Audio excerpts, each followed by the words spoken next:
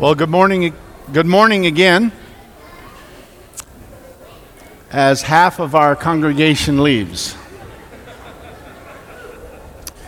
Now, if you're looking at the story Bible, this is chapter 3, and today we're looking at Joseph. And there's a couple things I need to tell you. First of all, we've got a rather long text to read this morning. And we're going to read that together in just a minute. And the other thing I should tell you is that in the bulletin it says Genesis 37, 1 to 17. It's actually Genesis 37, 1 to 38.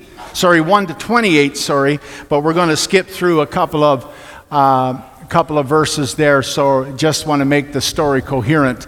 Let's stand together and let's read together. I'm reading the blue, and this is what it says. Jacob lived in the land where his father had stayed, the land of Canaan.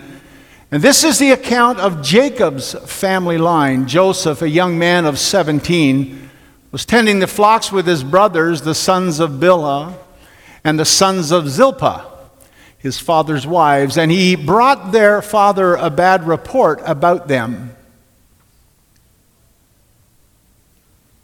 Now Israel loved Joseph more than any of his other sons, because he had been born to him in his old age, and he made an ornate robe for him. When his brothers saw their father loved him more than any of them, they hated him and could not speak a kind word to him. No, hang on. Here we are. And Joseph had a dream, and when he told it to his brothers, they hated him all the more. And he said to them, "Listen to this dream I had.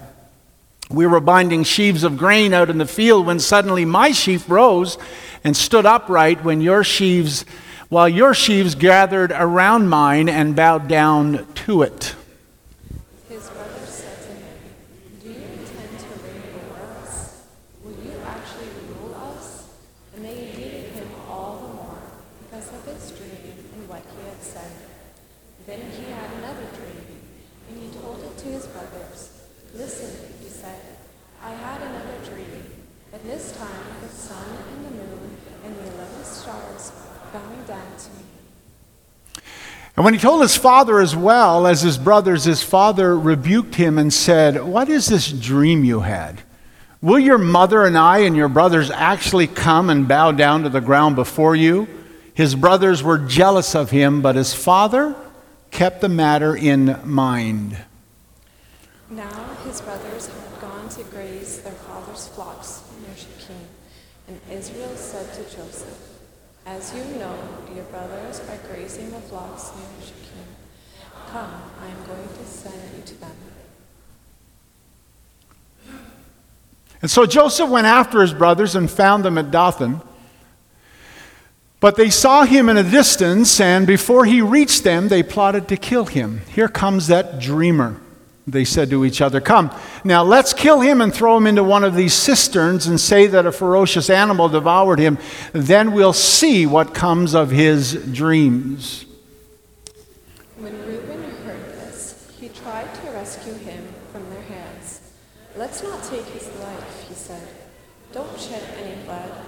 Throw him into this cistern here in the wilderness, but don't lay a hand on him." Reuben said this to rescue him from them and take him back to his father.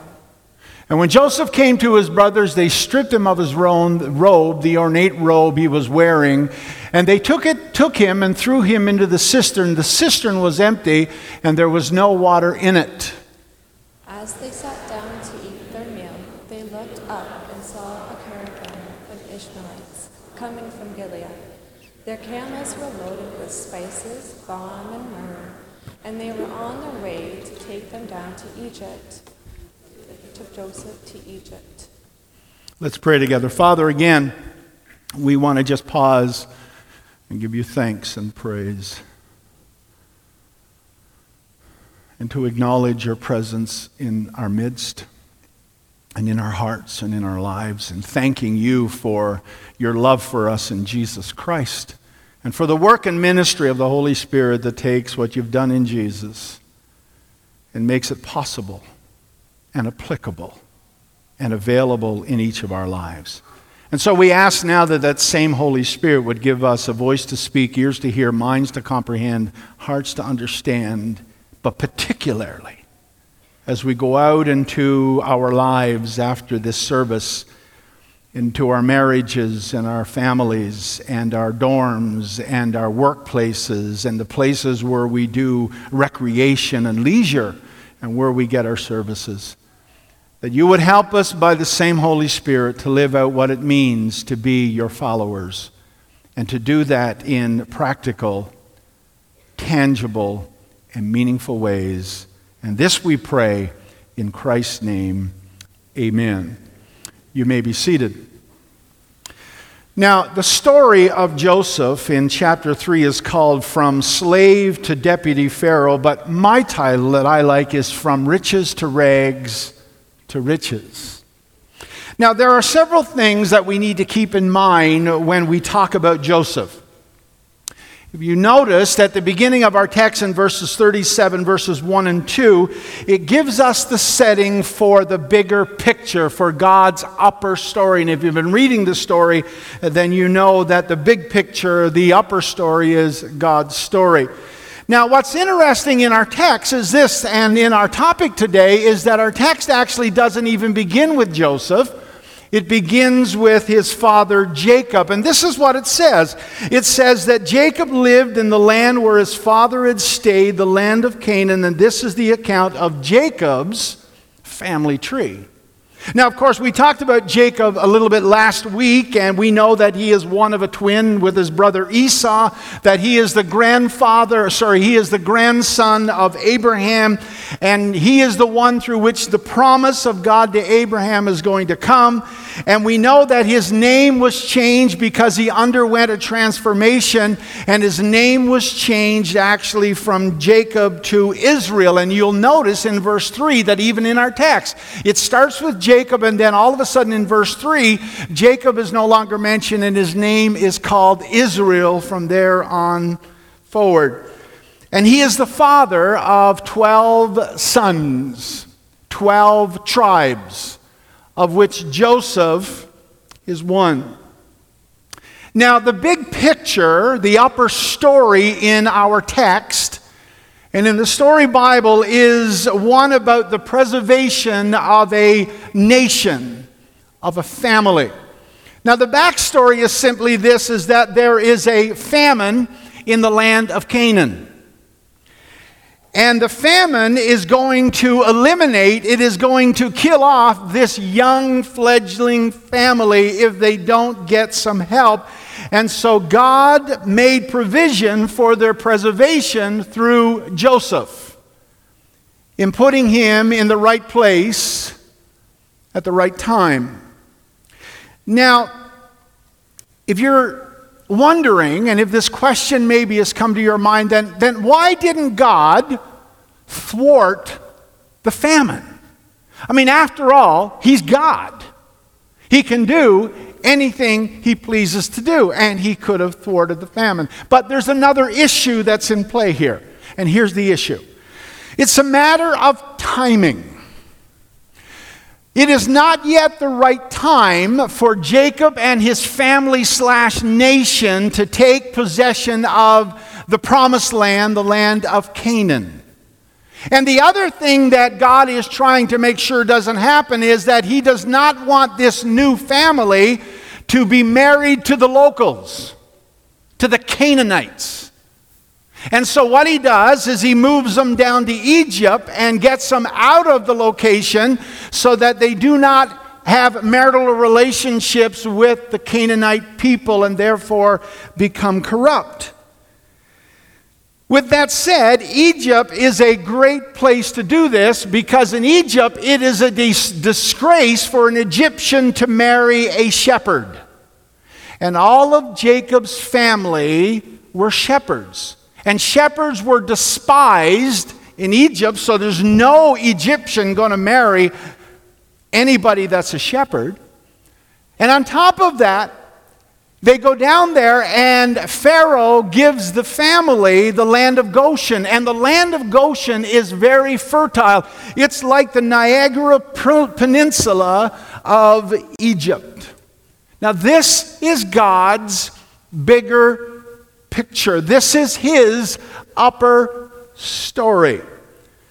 That brings us then to the main character of our topic today, which is Joseph. Now, Joseph's role in the story, in the big picture, in the upper story, must be seen in light of that context. You have to keep that in your mind. We have to keep that in the filing cabinet in the back of our minds. Joseph fits into the bigger story. And the bigger story, as I already mentioned, is the story of the family, of the nation, of the 12 sons, the 12 tribes of Jacob/Israel. Now,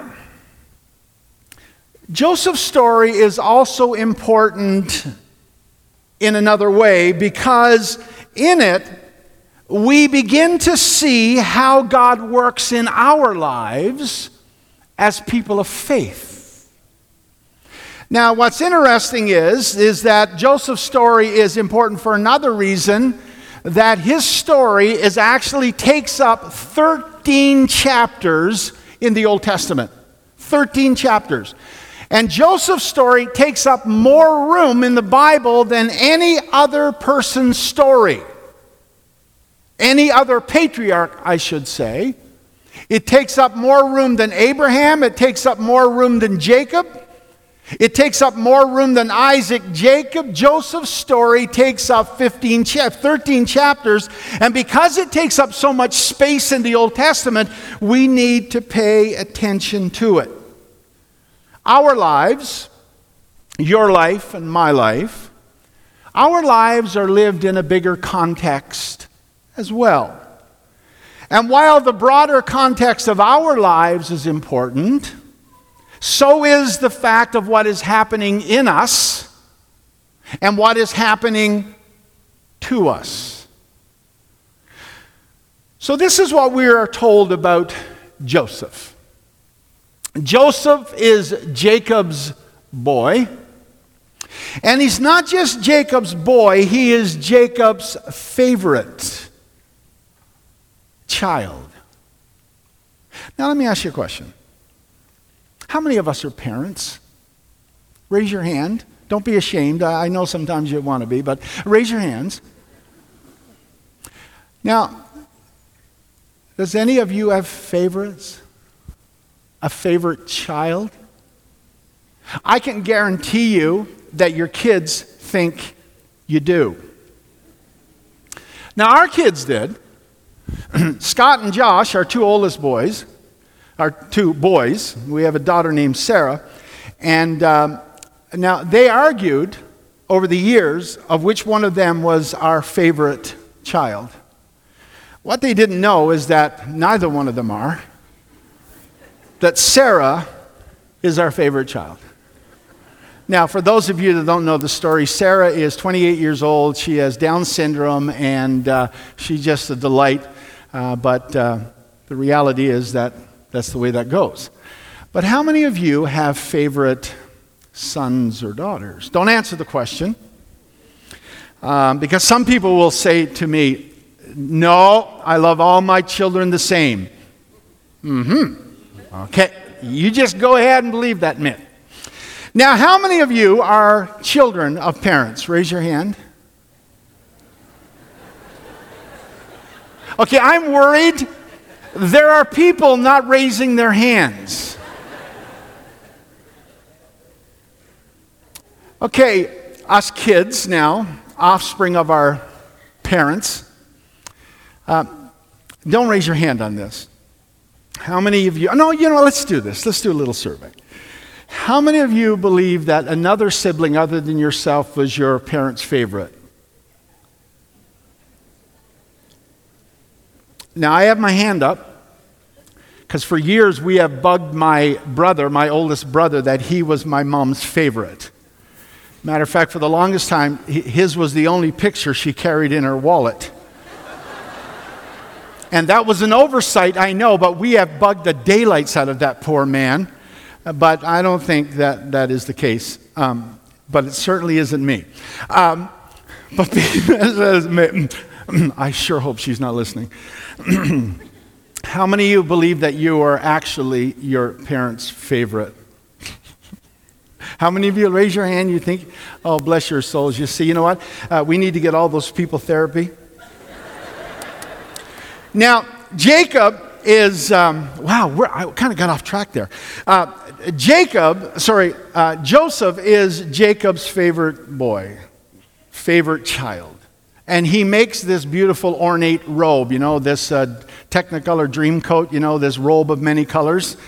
And the other thing that we're told about Joseph is that his brothers hate his guts. And the last thing that we're told about Joseph is that he is a dreamer. And all of these and more is going to create some trouble in Joseph's life. Louis Armstrong saying, nobody knows the trouble I've seen. Nobody knows my sorrow. Nobody knows but Jesus. Nobody knows the trouble I've seen. Sometimes I'm up and sometimes I'm down. Oh yes, Lord, sometimes I'm almost to the ground. Nobody knows the trouble I've seen. And that brings us then to the nature of trouble. Now, we all know, of course, that there are different kinds of trouble. There is, first of all, some trouble that we experience that is not always our fault. It's sometimes trouble comes to us because we live in the world that we live in. And we live in a broken world, in a fallen world. And sometimes some of the trouble that we experience and that we incur is sometimes the consequences and the result of the decisions that other people make. And while we're not responsible for them, the reality is we do feel the consequences of them.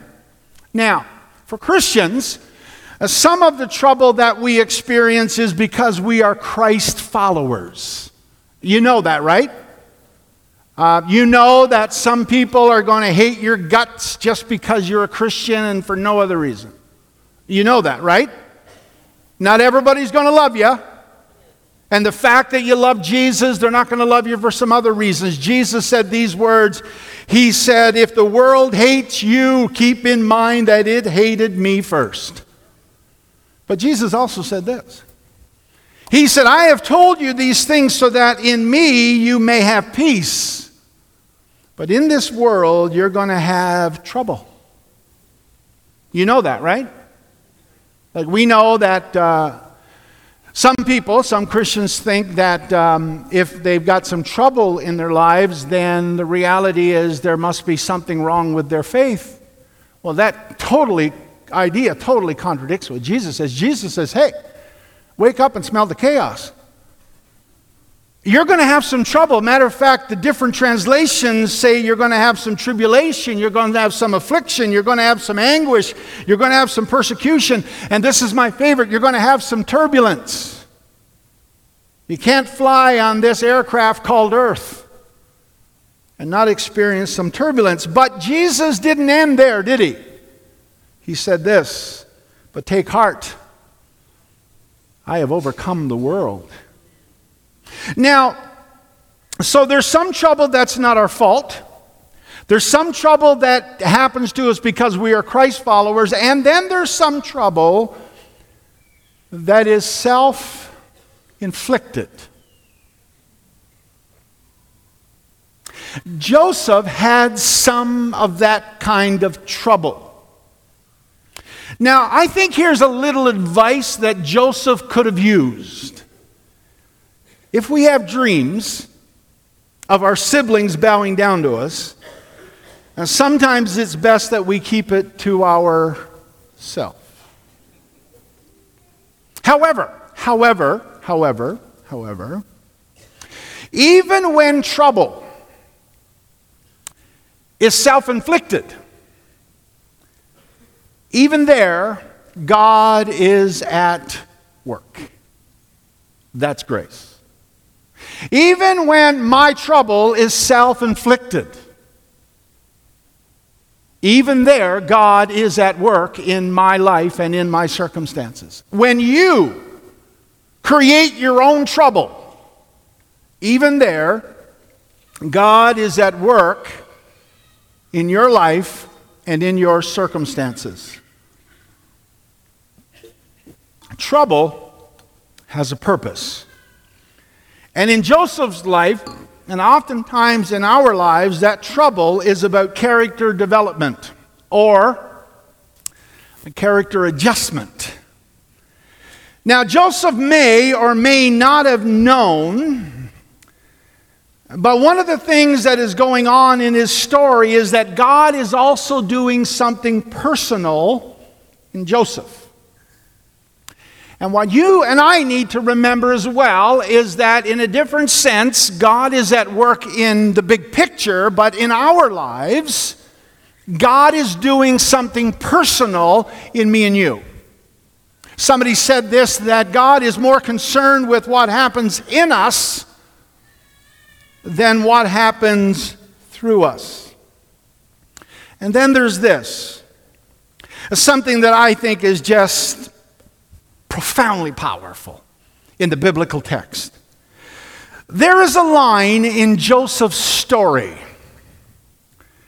that is significant, and this one line is repeated 4 times. 4 times. 4 times. And it speaks to us and it reminds us of God's providence. Let me read them to you. The first one is Genesis chapter 39, verses 1 to 4. Now Joseph had been taken down to Egypt, and Potiphar, an Egyptian who was one of Pharaoh's officers, who was the captain of the guard actually, bought him from the Ishmaelites who had taken him there. The Lord was with Joseph, so that he prospered. And he lived in the house of his Egyptian master, and when his master saw that the Lord was with him, and that the Lord gave him success in everything he did, Joseph found favor in his eyes and became his attendant, and Potiphar put him in charge of his household, and he entrusted to his care everything he owned. Fast forward. A number of things happen, and Joseph gets framed, and we come to Genesis 39, 20, and 23. And Joseph's master took him and put him in prison, and this the place where the king's prisoners were confined. But while Joseph was in prison, the Lord was with him. And he showed him kindness and granted him favor in the eyes of the prison warden. So the warden put Joseph in charge of all those held in the prison, and he was responsible for all that was done there. And the warden paid no attention to anything under Joseph's care, because the Lord was with him. The Lord was with Joseph and gave him success in whatever he did. The Lord was with him 4 times. And if you don't hear anything else this morning, I want you to hear this. The Lord is with you as well. The Lord is with us. Now, I want you to pause for station identification. And I want you to let that sink into you. Don't let it pass you by and go to your spouse or your friend beside you or the person behind you or in front of you. Pause and let that sink into you, to me. The Lord was with Joseph, but the Lord is also with you and with you and you and you and you and you and you and me. With us. But because of circumstance and conditions and situations and events, we cannot always see it. And we don't always believe it. And we don't always understand it. You see, trouble can make it look like we have lost in the short run. But it always pays off in the long run. Now, you know the 50-20 principle, right? How many of you know the 50-20 principle? Raise your hand. Okay, this is deeply discouraging. I told you about the 50-20 principle 2 years ago. You're killing me, people. Nobody knows what the 50-20 principle is. It comes right out of Joseph's story. It's Genesis 50-20. You intended to harm me, but God intended it for good and to accomplish what is now being done, the saving of many lives. Now, what Joseph's brothers did was wrong. But God used their sin and their hatred and their jealousy to accomplish His overall purposes in the upper story, His big story, and to accomplish His purposes in the lower story in Joseph's life. You see, God uses everything.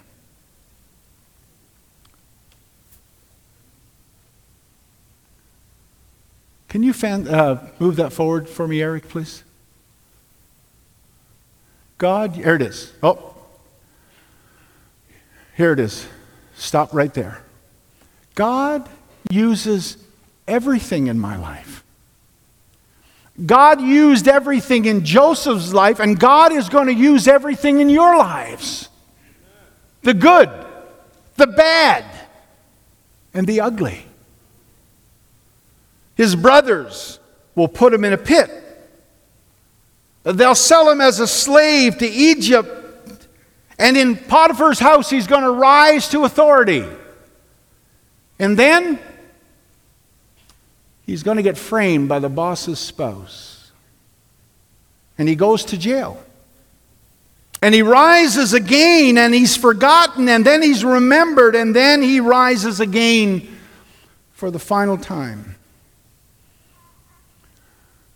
God knows how to redeem everything in our lives for the sake of His upper story and for the benefit of our lower story. Everything. God knows how to do that.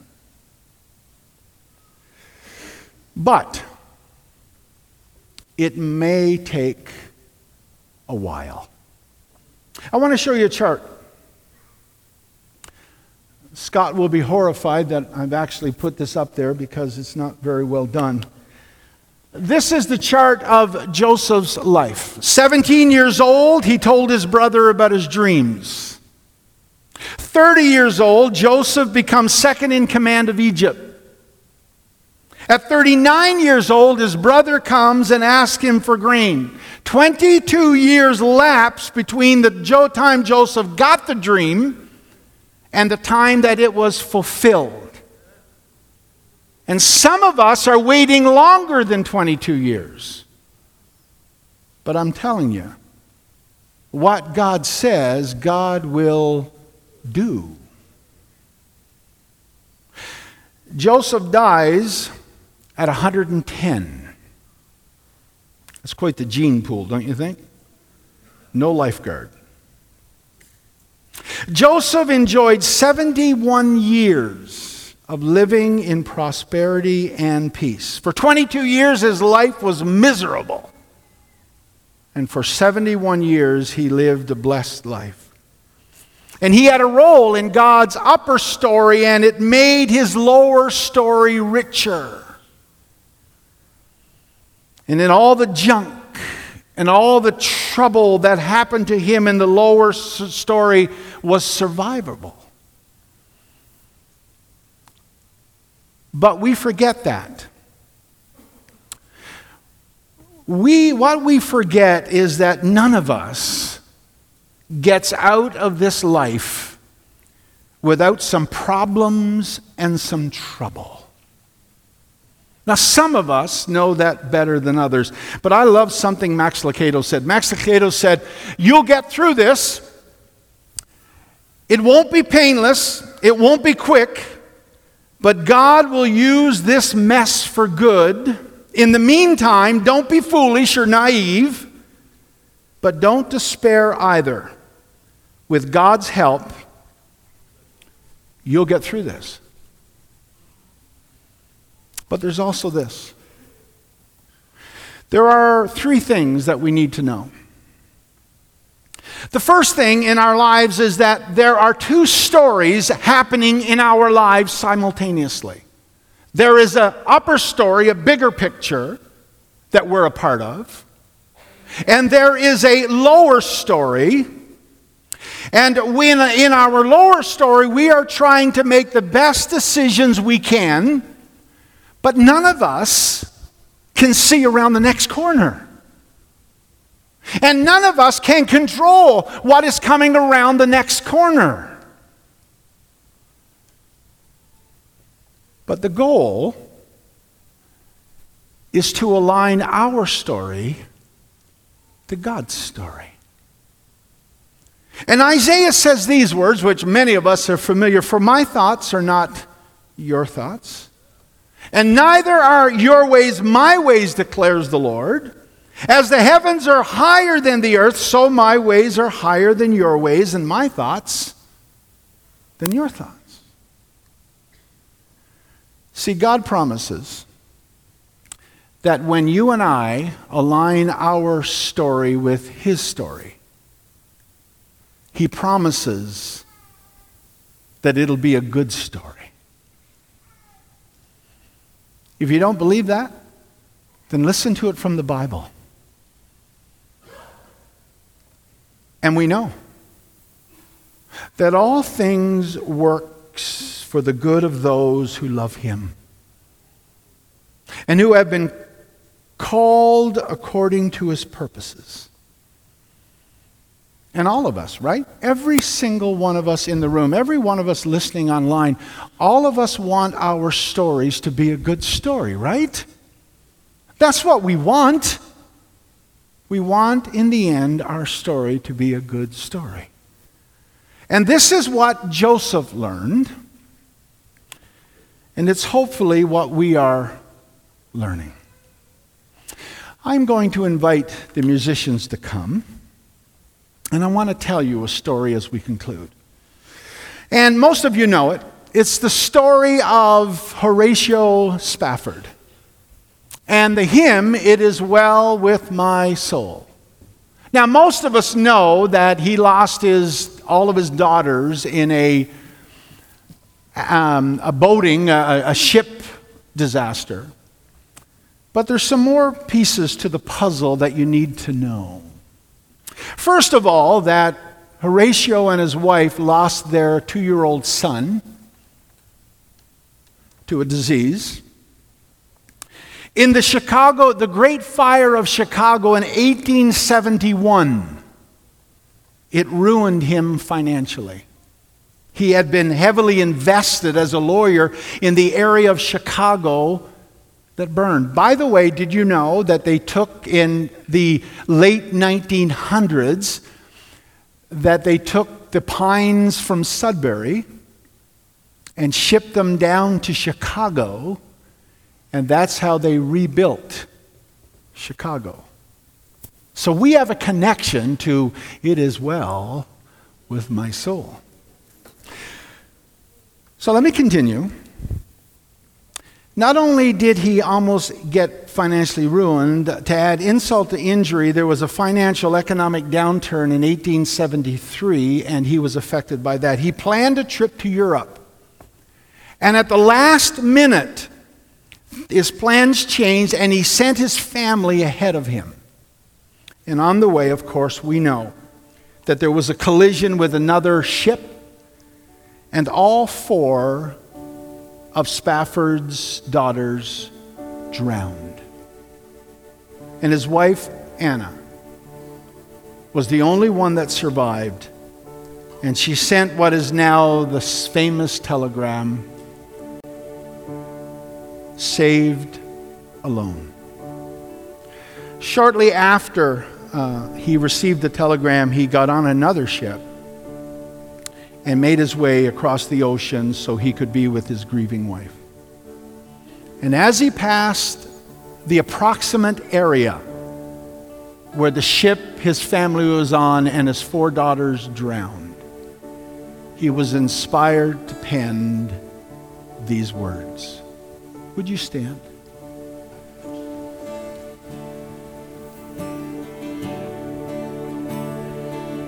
And when peace like a river attendeth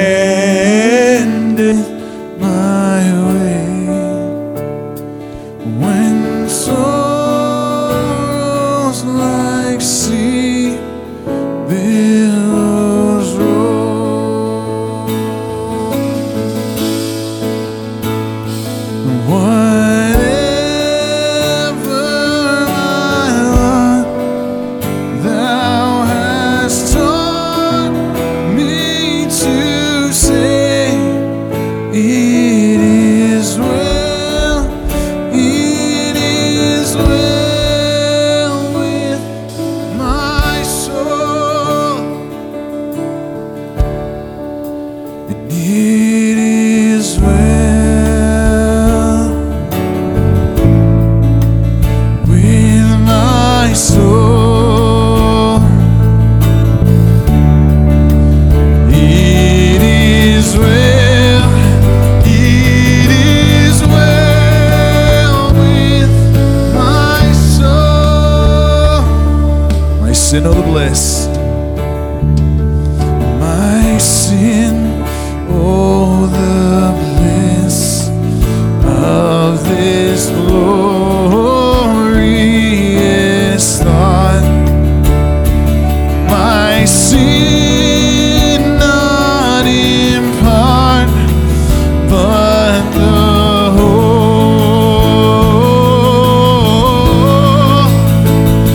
is nailed to the cross, and I bear it no more.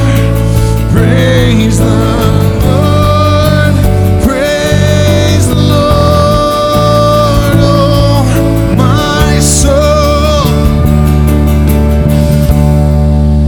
and it is well with my soul. It is well, it is well with my soul. It is well, and it is well with my soul.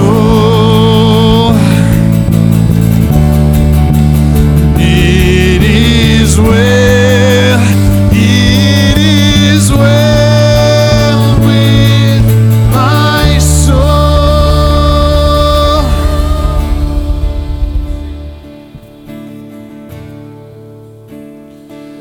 And Lord, haste the day when my faith shall be sight.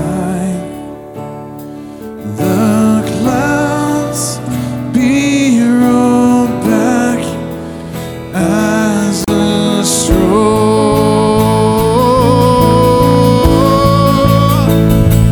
The trump shall resound, and the Lord shall descend.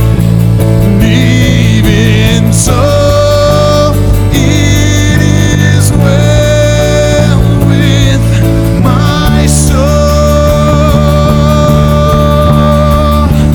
It is well with my soul. It is well, it is well with my soul.